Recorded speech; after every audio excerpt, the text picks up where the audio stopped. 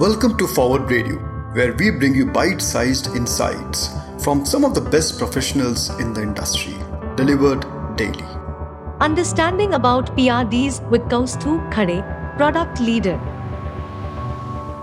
What kind of PRDs do developers read? So I think the way that this happens, or at least the way that we have seen this happen, is you've got PRDs that are set for some very interesting problems, and you've got PRDs that are set for very mundane problems, right?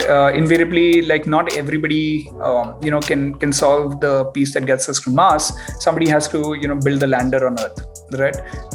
Now when it comes to the lander on Earth, right, a lot of those pieces are defined in a sense, right? They've already been built before, right? Like NASA has a lander, this Elon Musk has a lander. Everybody's got one of those landers. So there it becomes most of the base layers are in a sense easy for an engineer to understand, right, or to build along, right? But what really makes the critical difference is the minutia that you go into. Since it's a known problem or it's a solved problems, right? Engineers like, ye to mujhe pata hai. Right, I know this, right? Like I've done this, like we have seen this happen somewhere else, right? There it becomes a lot about, are you setting in what the expectations are very correctly, right? And it's got to be a little more granular, right? You've got to get, the base measurements right. You've got to understand like what temperature you're going to deploy this lander in, right? Is it in the desert? Is it like, by the sea? Right. So I would say that when it comes to solved problems, it becomes standard template, but over the standard template, you need to highlight, what is deeply expected here, right? On the other end, if it's a project where, you don't know what the actual conditions are going to be like, right? We keep a lot of those pieces loose or open. Right.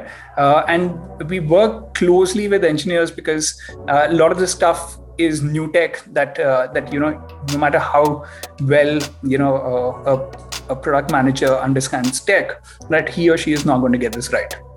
So those are those collaborative pieces that we build in conversation with the end engineer, and I would say it'd be a difficult question to answer, like which PRDs get read, because they also have different audiences, right? You've got these, make or break pieces that, you're going to have, your top end engineers like take a crack at, right? And your lander could be just like your whole set of back-end chaps, right? Who've done this for years, right? Building an LMS or something, right? With the guys who, know their game, you don't need to be like super verbose about the basic stuff, right? You need to quickly articulate how this is different, right? What approach to take, right? And what are the failure limits / tech outcomes that should come out of this, right?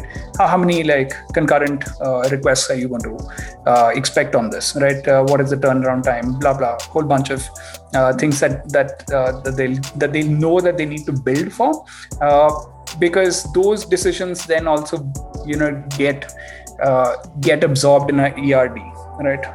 And you need to have those pieces like well articulated, right? So know your audience and who you're building for. Like building PRDs like doesn't necessarily like make you a better PM, right? Like you could continue to build like 300 PRDs, right? But you need to find an effective PRD that like gets this out the door faster, right? So choose whether it's the collaborative piece or whether it's the set in stone approach, right? Set in stone, I would say, like ensure that like you have a whole bunch of detail out there, right? And the other ones, work with the engineer on the base assumptions, right? And build on top of the base assumptions to say that, okay, this is what it is, right? That's about all I have on that one. Like the episode?